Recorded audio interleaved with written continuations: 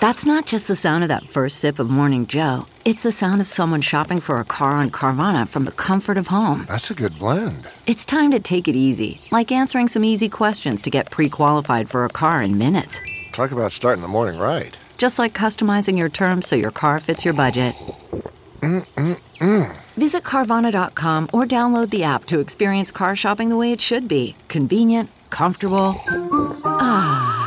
Ladies and gentlemen, welcome to the Great America Podcast with Lou Dobbs, always in the fight for truth, justice, and yes, our American way of life. And now, here he is, the Peabody Award-winning voice of truth, the great Lou Dobbs.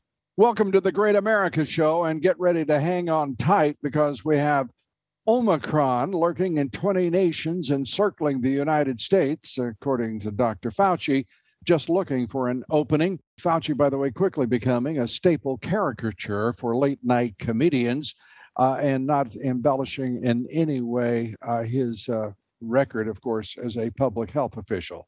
Nothing funny about communist China, however. The Chinese flying missions by the dozens over the Taiwan defense zone, sending more of their navy into the South China Sea.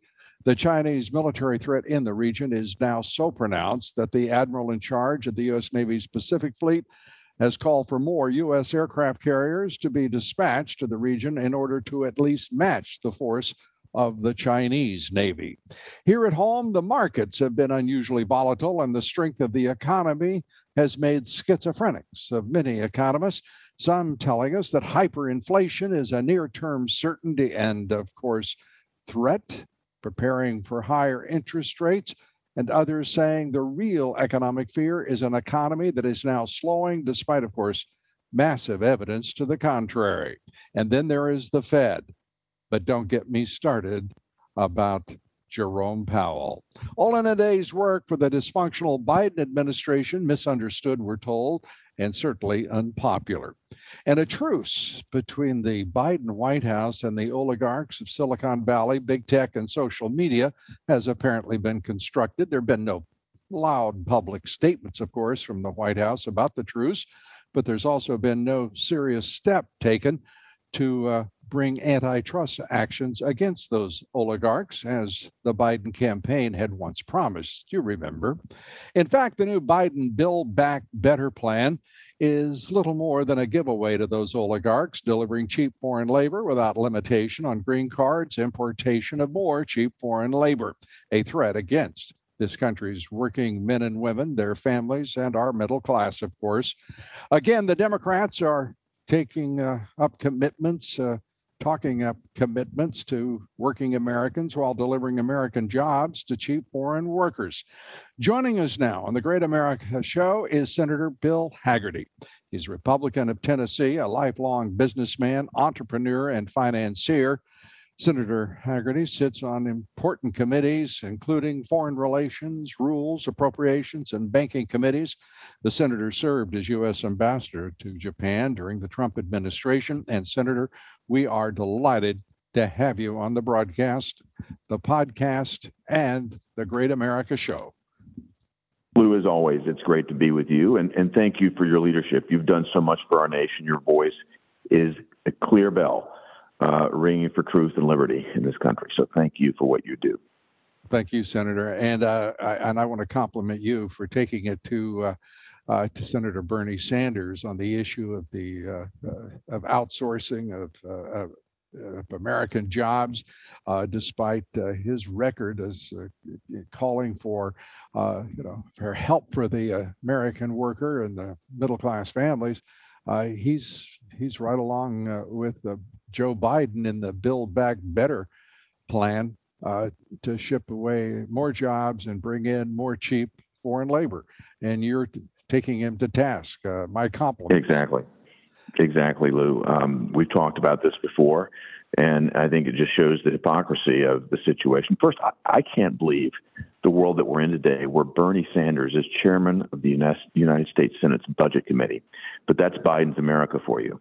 And the fact that Bernie has sold out the American worker because big tech needed a corporate carve-out, something that's going to allow them to bring unlimited foreign labor in here in this so-called Build Back Better bill, this reconciliation bill that they're going to slam through with 0 Republican votes.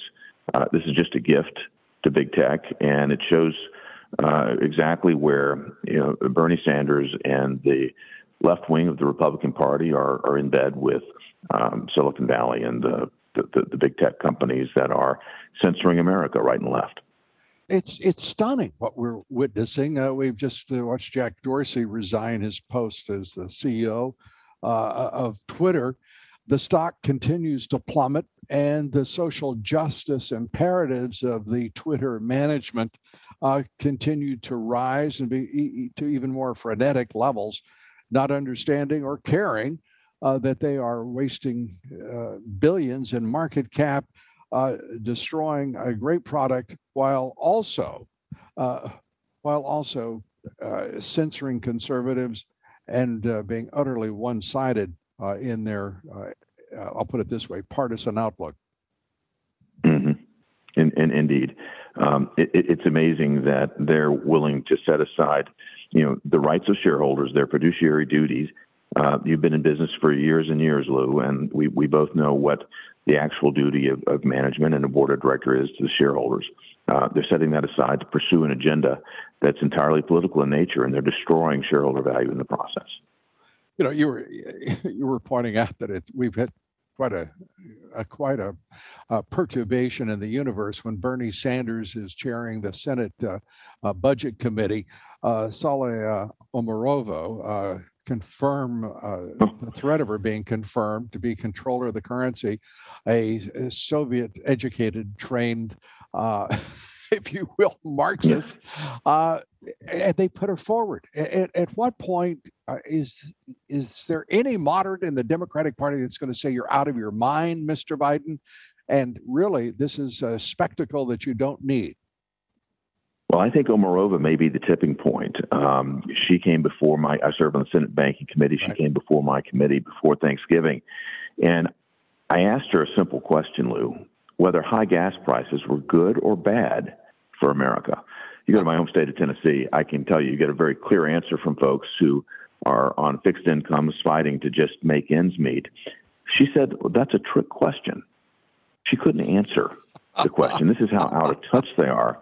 And I think the trick is they actually want high gas prices because they want to be able to more easily cost justify these investments in alternate fuels and energy sources that don't work under normal market conditions. So they want to distort the market by driving up the cost of fossil fuels in America, by damaging the pocketbook of every American here. It's a massive tax. This inflation that they set off taxes everyone here in America, and it's hurting those on lower middle incomes, fixed incomes more than anyone. They don't care.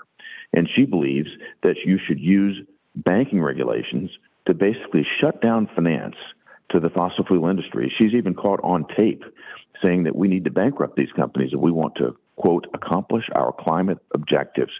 If you can imagine someone like this who will abuse the regulatory process for the banking system to pick industry after industry that they decide is out of favor and just squeeze off the investment so they die.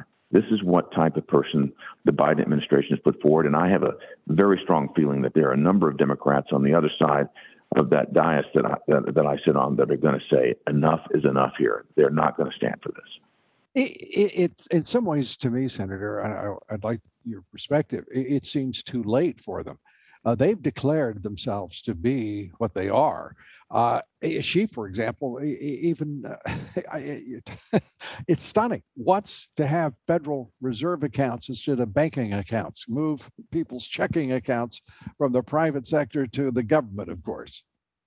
Of course, it'd be like going to the DMV to handle your banking under her vision of the world. Let's just let the government control it all. We know how efficient the federal government is at managing anything. And the notion that they'd manage all of our banking transactions, look, the goal is they want to be able to spy on all of us. They've revealed that with the $600 limit, or whether it's $600 or $10,000, a person making minimum wage here in America is going to have their banking account information turned over to the IRS for every transaction.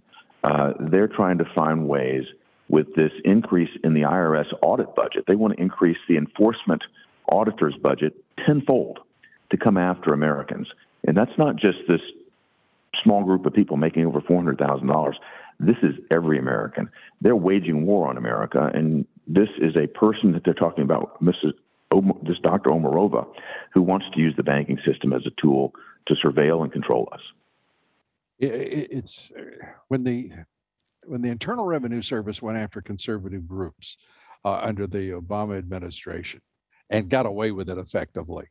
Lowest learner is yet to pay. Exactly. And for there not to have been during the Trump administration a response, but of course he was under attack relentlessly from the left and the deep state and national left-wing media for 4 full years. We're looking at a government that is now unlimited, it seems. All of these crises, so-called, and some are indeed crises, including the virus. But to see each example of what has happened over the course of the past 10 years and the way in which government has been driven larger, and the prospects now are that it will be exponentially so as a result of this new Build Back Better infrastructure, $5 trillion added to what is now a $30 trillion national debt. Where does it end, Senator? Well, I tell you where they wanted to end. I had Secretary Yellen, our Treasury Secretary, in front of me yesterday, and I inquired of her. I'm back on the IRS again. I inquired of her where we stood on the gross violation of public trust when the IRS, back in the first quarter of this year, after the Biden administration came into the office, the IRS released private taxpayer information to a group called ProPublica, so they could publish the size of the IRA accounts, for example, of Peter Thiel. Why should you and I know what Peter Thiel's IRA account is worth? They did it for their own political reasons because they wanted to attack people. And I asked her 2 months ago, did she think it was wrong? Should this be investigated? She agreed at that point in time. So yesterday I said, where are we? Have anybody, who's been identified here? Who leaked it? What are you doing about it? No answers. It's under investigation. I said, this is the ultimate in the deep state right here. And you're here asking for a tenfold increase in the budget for this group that you can't hold accountable? We shouldn't give a single penny to this group until you come forward and let us know exactly who did this, how they're being punished, how they're going to be held to account. No answer.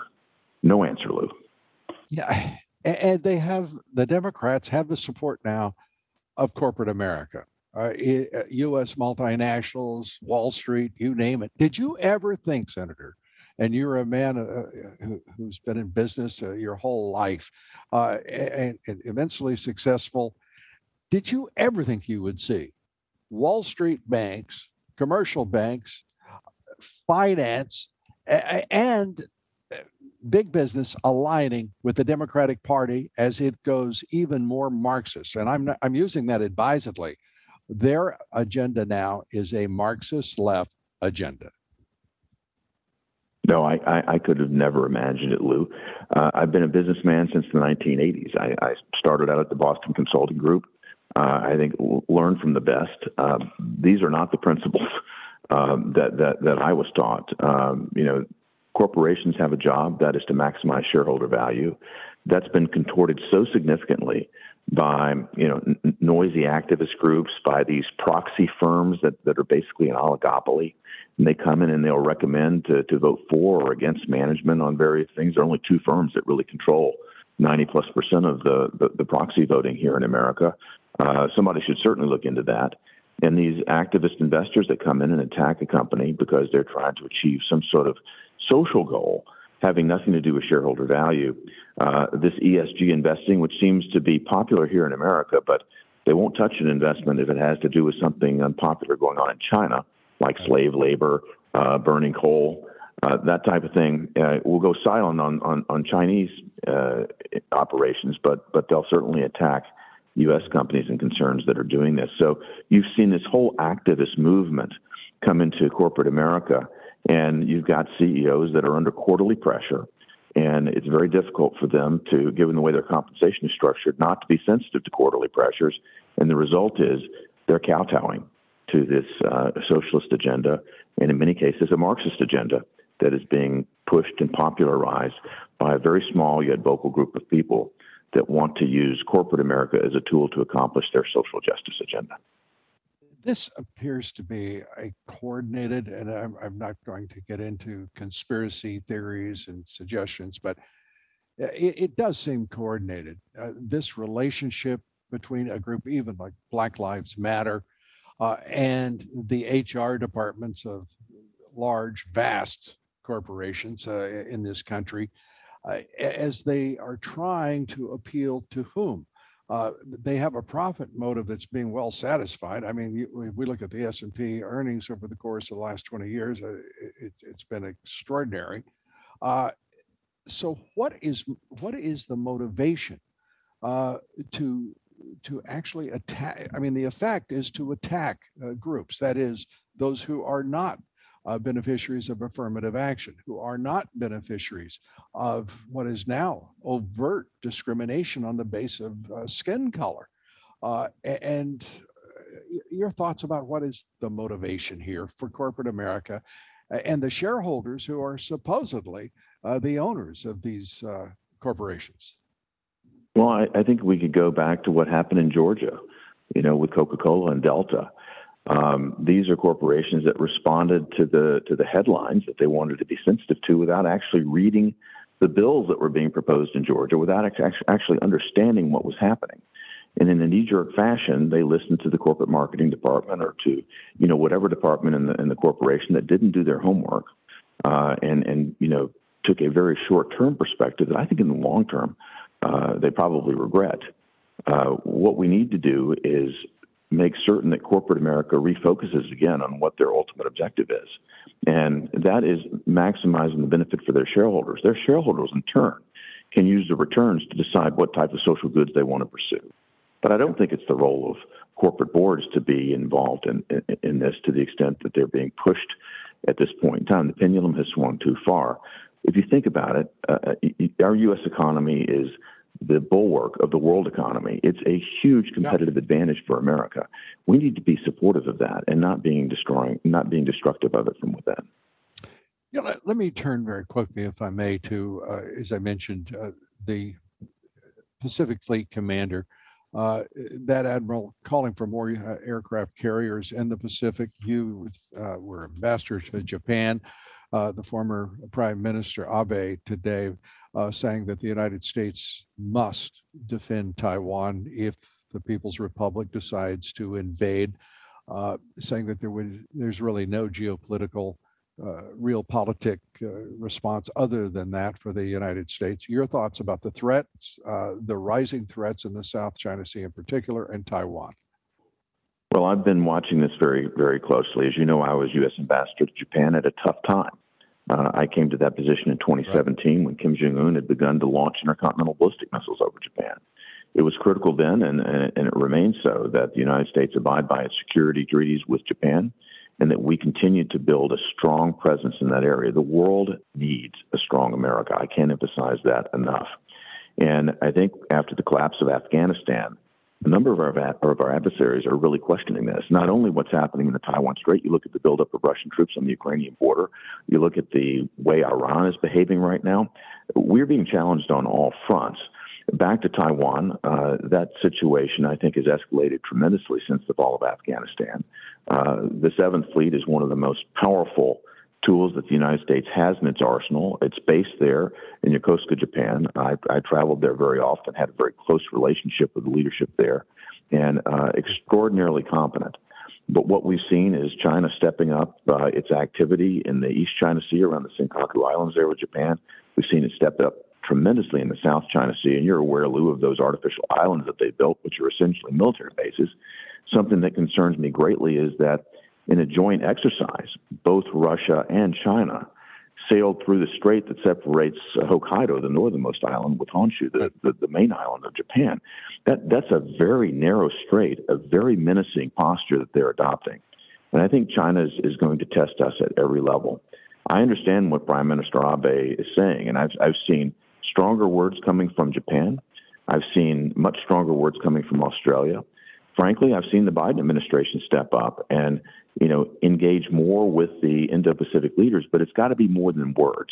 That's what this commander is calling for. It's more than words. It's deeds. It's our physical presence there. And when we look at the military budget that has been proposed by the Biden administration, they've offered to double-digit increase almost every aspect of the U.S. budget, particularly for domestic things. There are only two areas that they're talking about in real terms after inflation cutting.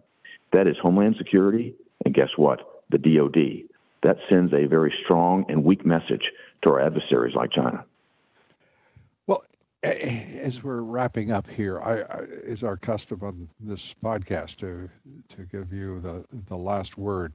I do want to get a sense, and I'm sure the audience does as well, what your thoughts are about what the Republican Party can do to, first of all, make certain that Homeland Security and the Defense Department are funded more than adequately, not cut, and what your outlook is for the next year or two, including the midterm elections in next year. Well, the Republican Party is going to stand strong for defense in this nation. I serve on the Appropriations Committee. My colleagues that serve on the Armed Services Committee are fighting right now over the National Defense Authorization Bill. It collapsed earlier. We're trying to revive it. This has gone far too long to get our national defense authorization moving through. But Republicans are a very strong voice that we've got to increase the budget well above what Biden is calling for. And we're still fighting that fight today, but I can assure you every Republican is united in pushing in that direction. If I look forward to 2022, I think that the message we got out of Virginia recently with the gubernatorial election bodes extremely well for Republican chances both in the House and the Senate. If you look at Biden's approval ratings, they're in the tank. If you think about what Americans were talking about over the Thanksgiving table, they are very unhappy with this administration, whether it's their handling of the economy, the massive inflation that we've seen, the disgrace that occurred in Afghanistan that's embarrassed us as a nation. If you look at their energy policies, starting from day one, tearing up the Keystone Pipeline deal, doing everything they can to drive our energy costs through the roof, make us less energy independent and more vulnerable to nations like Russia and OPEC. And yes, if you're going to be buying more windmills and turbines, you're more vulnerable to China, particularly if you're looking about getting electric vehicle batteries. You're going to become more and more vulnerable to countries that don't have our best interests at heart. America sees this, and this is why Biden's numbers are in the tank. This is why his vice president number is even lower, because she has been the czar of the most incredible national security disaster I've seen in my lifetime, which is our southern border. She's supposedly responsible for this. So they have shown themselves to be inept, incompetent, and they've lost the trust of America. So I think 2022 looks great for Republicans. Senator Bill Haggerty, thanks for being with us. I have to tell you, I'm delighted to be able to call you Senator Haggerty, because I think you are one of the great assets for the Senate and for indeed the country. Appreciate your time and look forward to talking to you again soon. Wish you all the very best. Thanks for being with us. Thank you so much, Lou. Great to be with you. Take care. Senator Bill Haggerty, a great American. We continue with the Great America Show in just one moment. Please stay with us. President Biden still refuses to answer questions about the substance of that virtual summit meeting he held with Xi Jinping in the middle of November. Remember? The Biden administration is the least transparent since President Obama. That is the Obama-Biden administration, of course. That lack of openness is contributing now to some of the lowest presidential and vice presidential approval ratings in modern times. Joining us now is one of the country's foremost political posters, strategic consultants, and keen political analysts, John McLaughlin. John, great to have you with us here on the Great America Show. I want to start with, right now, this president, so unpopular, a vice president, even more unpopular. Did you expect polling to turn this quickly on this administration? No, but I expected it to happen. There was a point where, as you know, since I worked for President Trump, and I was one of the advisors that was saying we were in a close election last year, just like we were in 2016, but that we could win. And it's very tough to lose an election by literally 45,000 votes in 3 states out of 160 million, but that's what they counted. Yep. and I met with him in January during impeachment, and we were at Mar-a-Lago, and myself, Brian Jack, who was his White House political director, myself, and the president to go over polls, and his base was solidly intact. His base has always been intact. It's just a very powerful political foundation, and although there were concerns with the impeachment because the Democrats were clearly, I mean, historically they were, to impeach a private citizen at that point was really unusual, but that's how crazy and political the Democrats have gotten. Mm-hmm. But on the other hand, I was saying to him, you have to sit back and you have to allow Joe Biden to fail. And Joe Biden will fail. And those of us who are old enough to remember when Jimmy Carter failed in 1976, I was a college student and volunteered for Reagan, and later on, when I went to work for Arthur Finkelstein as a pollster, he was one of Reagan's pollsters, and we did polling for the White House. And I said, you have to realize that as just like Jimmy Carter failed, and people had buyer's remorse about Reagan, when basically when Joe Biden fails, they will have buyer's remorse about him. And I didn't think he's done in a matter of months what it took Jimmy Carter to do to 4 years in the United States. So if there was an election today, Donald Trump would win by a landslide. To that point, his base seems to me is represented with just his popularity and the amount of attention given him. It seems to be intact. And when he holds one of his rallies, there's great energy and enthusiasm. Is his base basically intact? It's more than intact. It's expanding right now, because when we ask the voters, do you want to see? And this is on. We have this online on McLaughlinOnline.com. We publish a monthly national survey of 1,000 likely voters, and when we asked them, do you want to see Donald Trump run for president again in 2024 among Republicans and independents who would vote in a Republican primary, 71% of all those primary voters said yes. And if Donald Trump were to run for president again in 2024, would you support or oppose him for the Republican nomination? Support is 85 to 12. 66 is strongly support. So, and then when we put him in a field of like 15 candidates, no one's close to him. He's at 55%. The next closest is Ron DeSantis at 15. Everybody else is single digits. Mitt Romney, 2%. I mean, Liz Cheney at 2%. I mean, Donald Trump right now dominates. Those are two of my very favorite people right there. Exactly. That's why I mentioned them. But if Donald Trump decides to run, he'll be the nominee. And what's even better for Donald Trump now, if he were to run against Joe Biden, he would beat him 49 to 44 in the popular vote nationally. Wow. So, I mean, that's and it's really a function of when you look at Joe Biden's disapproval rating. I mean, 56% of all voters in this survey, and it's probably risen since then, disapprove the job that Joe Biden's doing. Right. But Donald Trump, in that comparison again, I mean, he wins among people in the suburbs, 49-45. He picks up 42% of the Hispanic vote, more than we got November of 2020. African Americans, 14%. I mean, independents, we win 46-40. So if Donald Trump, and by the way, Kamala Harris, if anything, because you realize about a majority of voters don't think Joe Biden will serve his full term. They think that Kamala Harris will be president. Right. But Kamala Harris, if she becomes president, Trump beats her 50 to 42.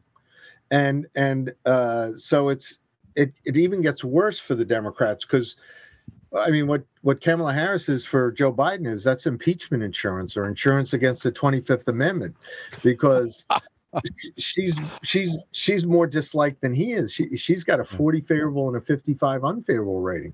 I mean, they have gloriously failed. America's got, I mean, this is unbelievable what they're doing to the country. I wish the election was tomorrow, because in that poll that I mentioned, only 35% of Americans thought we were on the right track. 62% said we're on the wrong track. And that survey that John's referring to is McLaughlin and Associates' current opinion of the U.S. economy. That survey, I believe, is the 16th of November. That's how recent it is. Right. saying now that more people believe 55 to 38% that the country is in fact in recession. 62 to 35% believe the country is going in the wrong direction. It's stunning stuff. And unfortunately, within those numbers is a reading of our uh, current condition in the markets, our current condition in the economy, as expressed, whether it be in higher prices, or whether it be in the lack of inventory of housing, whether it be in confidence in the future generally, right? Yes, sir. And you know what? I like, you deal in substance, you know these business facts, and you know the reality of what's going on with the economy. I say because I deal in public opinion polling, I deal in substance abuse. But here,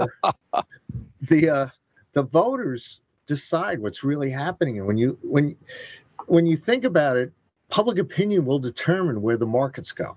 And that kind of pessimism on the economy, when they believe 2-1 that the economy's headed in the wrong direction. When you think about it, a few months ago, they thought the country was on the right track. I mean, Donald Trump had left them with a legacy of vaccines and a legacy of an expanding economy where people were being rehired.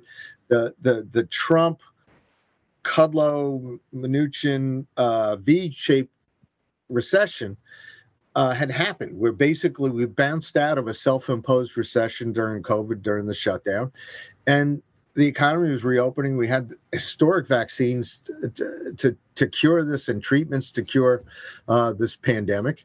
And so Biden was coming in when people said we're back on the right track and the economy's getting better, not worse. And in a matter of months, he's turned it around 2-1, wrong track, 2-1.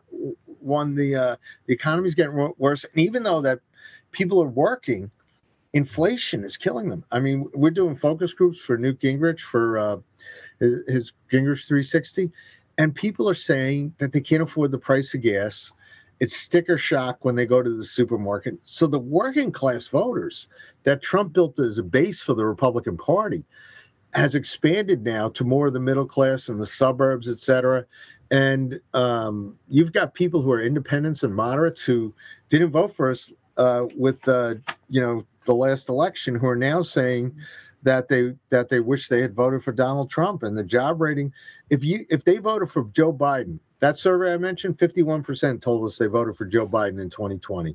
21% of them now disapprove of Biden. Only 76% approve. So, we're living it, and we feel it. We sense it and smell it.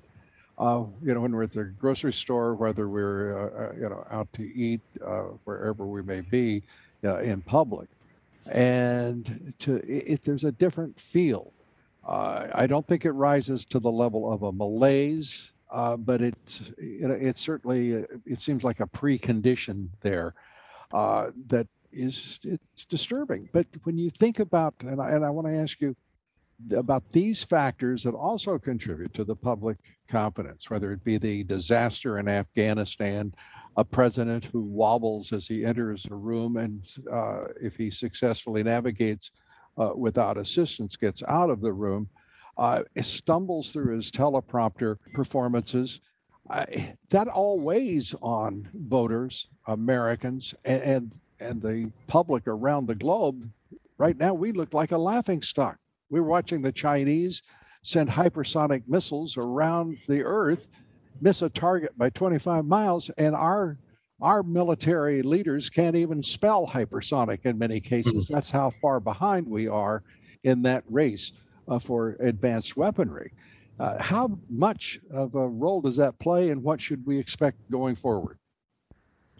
Well, it's a big problem because in the November survey, we asked the question, from what you've seen so far, how worried are you about the future of America with Joe Biden as president? And 59% said worried.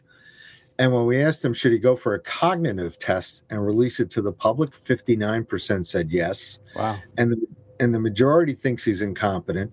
And to your point about Afghanistan, which in many ways, with the economy going in the wrong direction and them spending too much, people don't want Build Back Better. They think it's causing inflation. They think they're wasting money. But in September, when we asked, would you agree with the statement that Joe Biden surrendered Afghanistan to the same terrorists that attacked us on 9/11? 58% of all Americans said yes. Yeah. So we've got a combination of things, whether it's the crisis at the border, whether it's foreign policy and security, whether it's the economy. Americans have lost confidence in the president and in the Democrats and their policies. And I was abroad. I do work in Hungary for the Prime Minister of Hungary, Viktor Orban. Mhm. And in the beginning of November, I was over there and I was meeting with the Prime Minister. I worked in his last campaign in 2018. And European leaders, not just Prime Minister Orban, but other leaders I was spoken to, were at Glasgow. And they were surprised that they were not able to interact with Joe Biden. Joe Biden came, he fell asleep, he gave a speech from a teleprompter, but there was no interaction between President Biden and the heads of these European states who basically had come because he asked them to come. Russia and China didn't go. And they see a weak president, and they missed Donald Trump. Yeah. I mean, they the European media didn't like Donald Trump, but the European leaders appreciated what Donald Trump meant in terms of America being strong again. And you look what's going on in Ukraine right now, where, is Ukraine the next Afghanistan? Because when Obama was president, he sent them blankets when the Russians invaded. When President Trump was there, he sent them weapons. And, so you've got, it's not a good time for the United States of America, not just at home, but also abroad. The audience of this podcast, John, are keenly aware of what you're talking about in the context, because we're reporting over 100,000 Russian troops on their western border, the eastern border of Ukraine.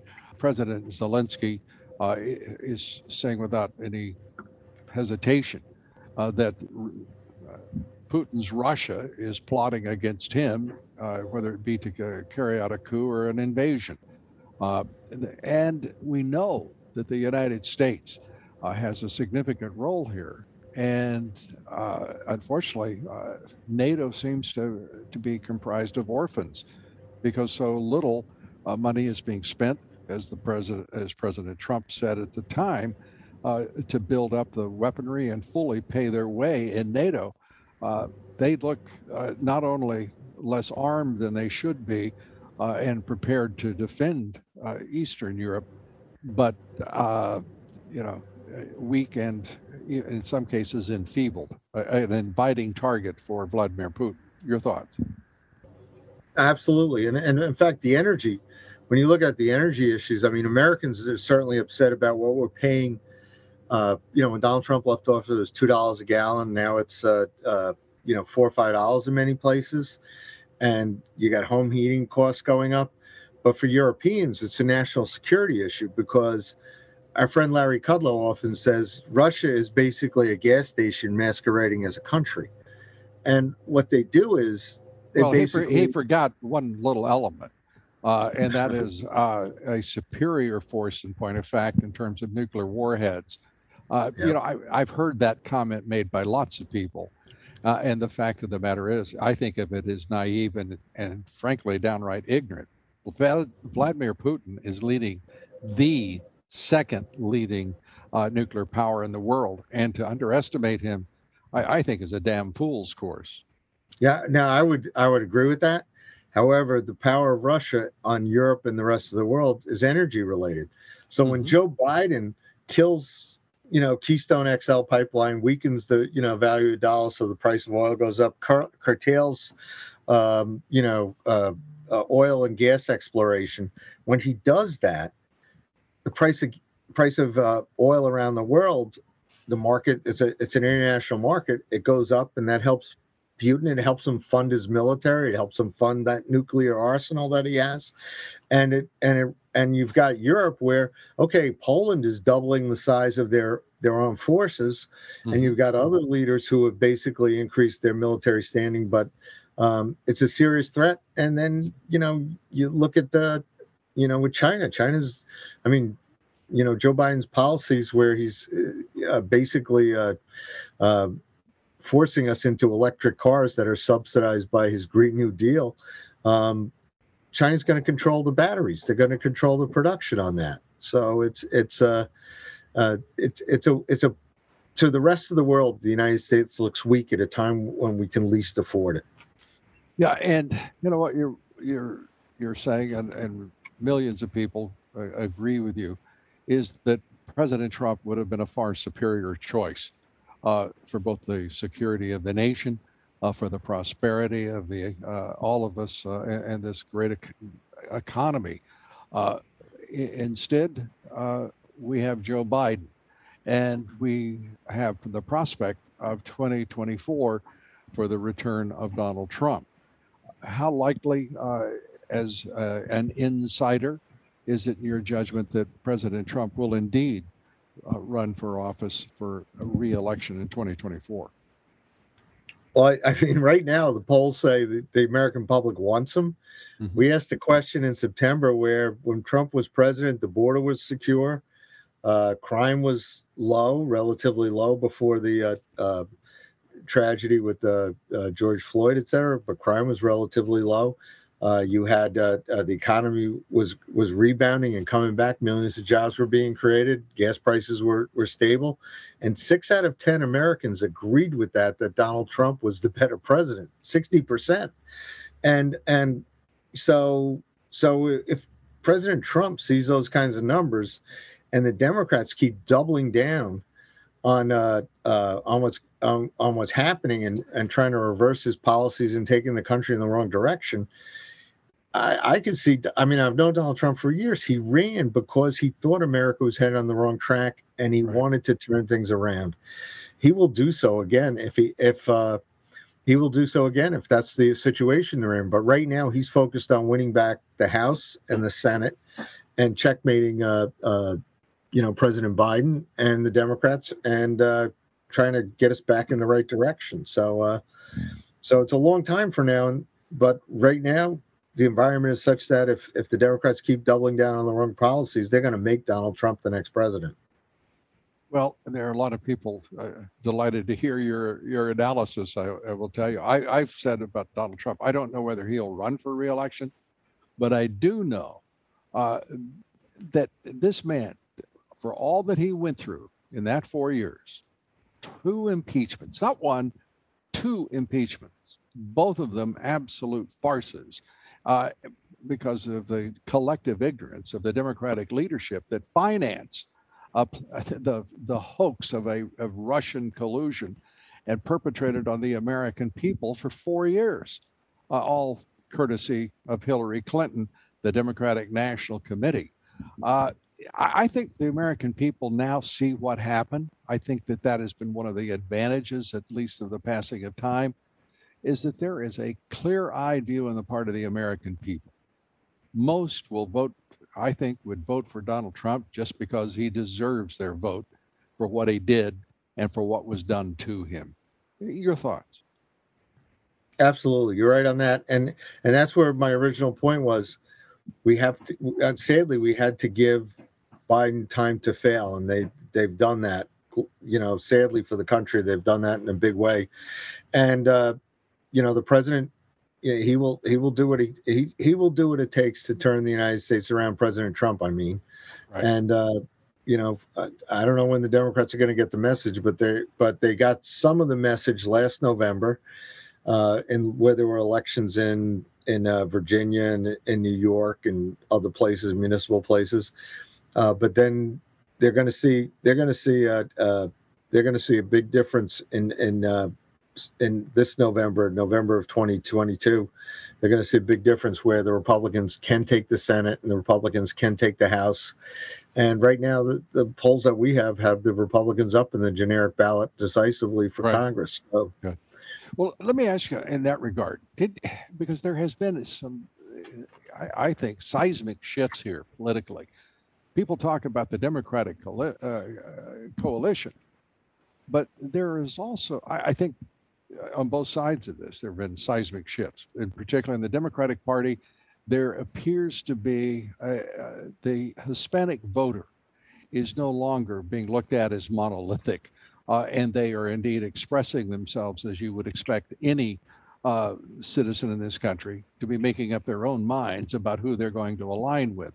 I'm interested to hear your judgment about that. I'm also interested to hear your judgment about this realignment with corporate America, in which they are lining up with the Marxist left, in point of fact, whether it's Black Lives Matter, or whether it's Antifa or radical Marxist thought within the Democratic Party about critical race theory, about turning over HR departments to this social justice imperative within the radical Democratic Party. Your thoughts?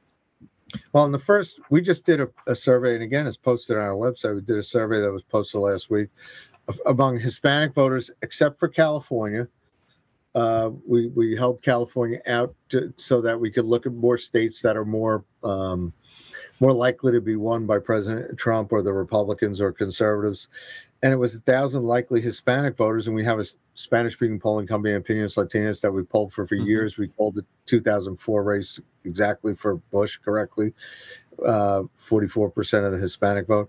But also in this survey, it was John Jordan and Dick Morris did the analysis in the survey, and what we found is that basically Donald Trump is continuing growing his share among Latino voters. In 2016, he had 26% of the Hispanics. 2020, he had 34%.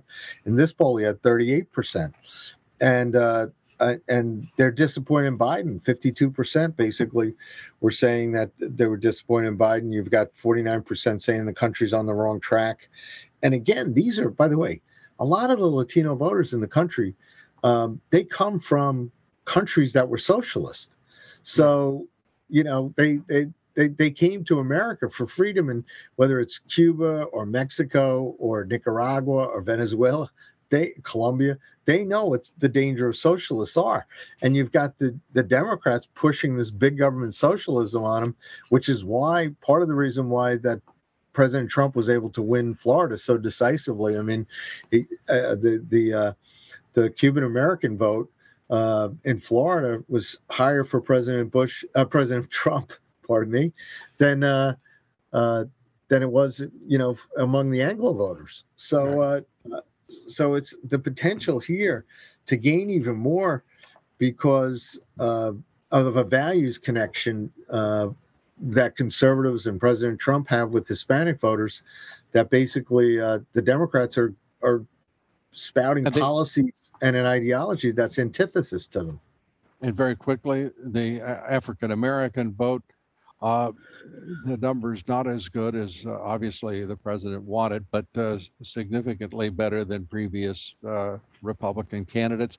Does he have an opportunity, should he decide to run in 2024 among African Americans, that will be significant? Yes, absolutely, because you realize the Democrat strategy is to carry 90% or 95% of the African American vote.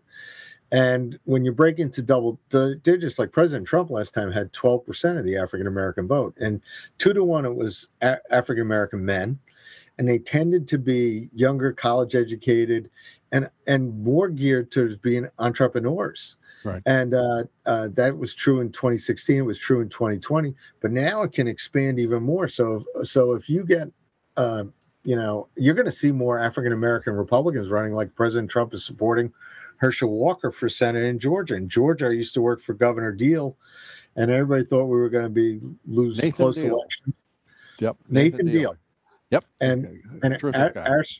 Our strategy was to get double-digit black vote, which we did through expanding charter schools and prison reform and jobs, et cetera, for all Georgians.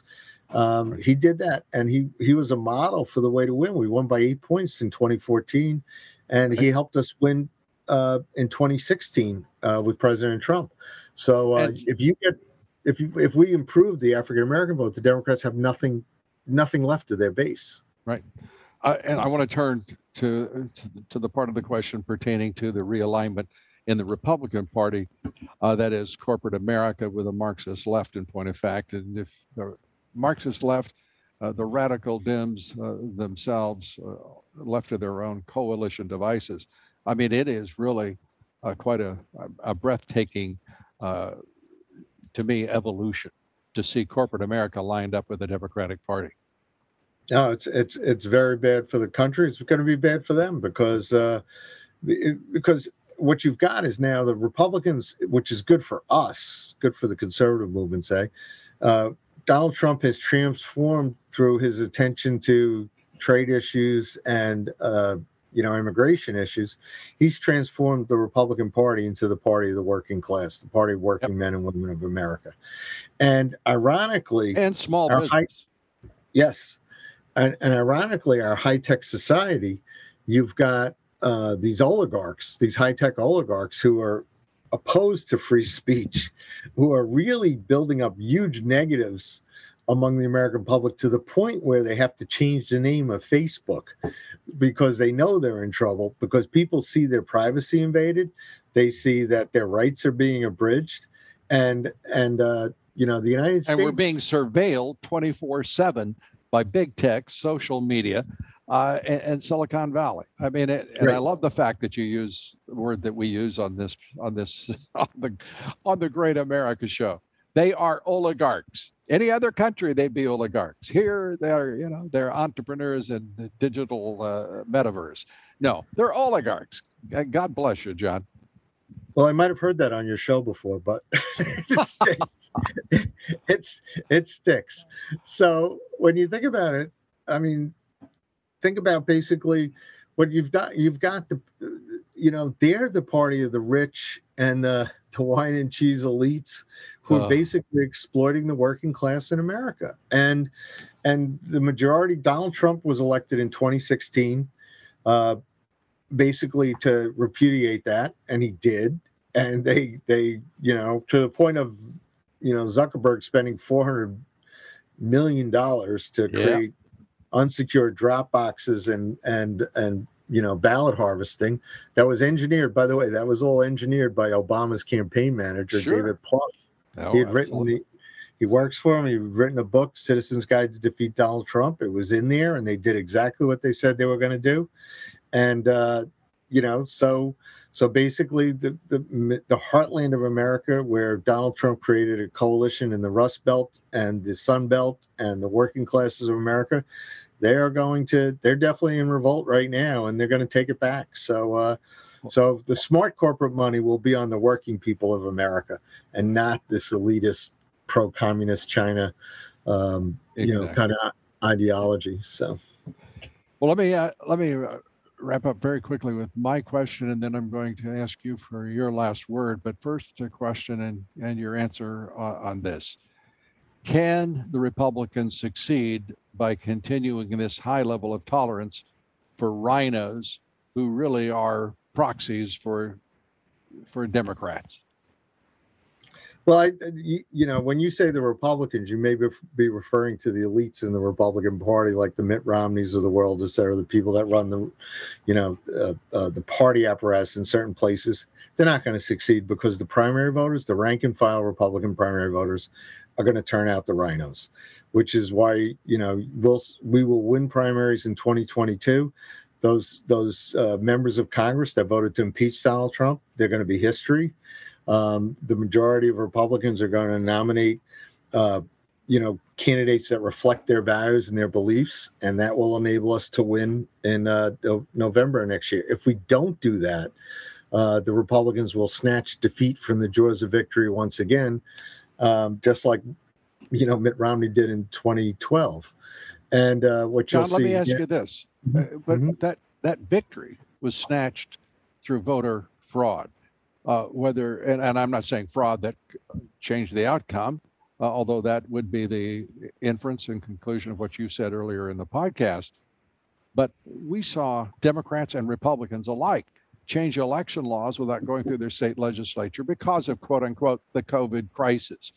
Will there be, do you think, sufficient electoral integrity in 2022 and 2024 to assure that the people get the candidate elected they want?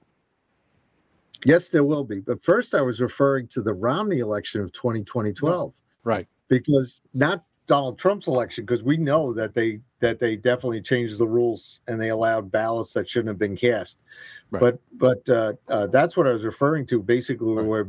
where basically when the country was hit by Hurricane Sandy, you had Obama hugging Chris Christie and Mitt Romney missing in action, and we lost in the last weekend.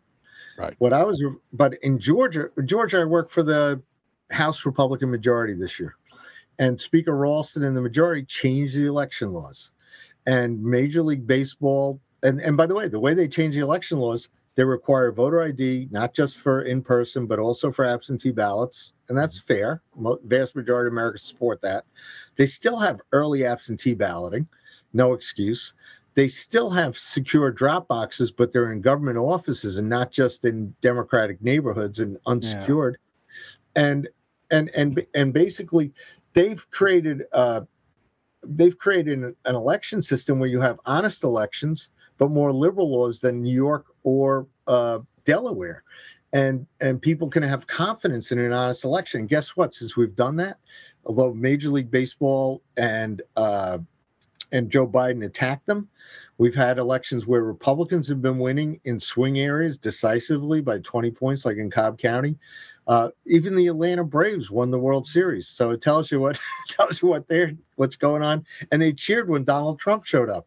And when you think of New York, just recently, the New York State Conservative Party that we work for defeated 3 propositions in deep blue New York, where the Democrats were going to try to push. These were amendments on the ballot, change the state constitution, count illegal immigrants in redistricting, allow same-day registration in a state where you don't ask for voter ID because you're not allowed to, and also to have no excuse absentees instead of being able to, require.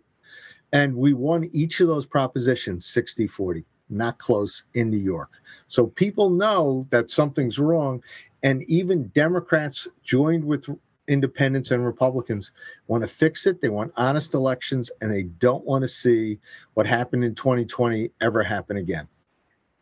We also know that part of that is a complacent Republican National Committee, which after the autopsy of 2012 is even more inexcusable because we knew better.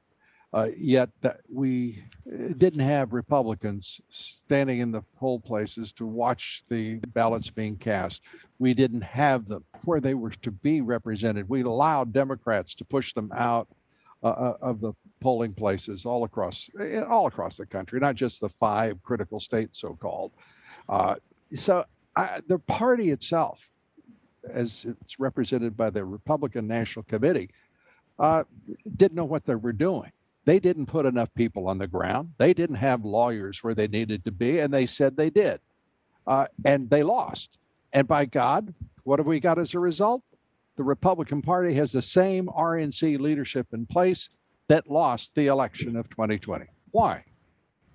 Well, it's by the way, I don't have a contract with them. I don't do work for them, but and that tells you a lot. But anyway, but I will tell you, New York City going forward right now, they are going to try to pass a law to allow immigrants in New York City who are not citizens to vote in municipal elections, which may be about as high as 800,000 people. 85% of all Americans think only citizens should be allowed to vote. Yeah. The Republican National Committee needs to get out in front of that law and sue. The laws in 2020, when they changed it during COVID, whether it was Georgia or Pennsylvania, wherever, the Republican National Committee needed to sue. And they needed to stop them legally, and they didn't do it. And I'm waiting to see if the Republican National Committee steps up and all the money they're raising in Donald Trump's name uses to stop non-citizens from voting to cancel out American citizens' votes. Where, I mean, if they don't do that in New York City, it's going to spread all over the country. And they, a lot of these Republicans at the Republican National Committee, they just write off large parts of the United States. Where I used to kid Karl Rove, and I used to say to Karl, you don't do away games. You only play in states where you think you can win. Those of us who grew up with Lee Atwater and Ronald Reagan, et cetera, we try to win every state. We try to win. Amen, brother. We try to win the whole country, including California and New York. And we've done that before.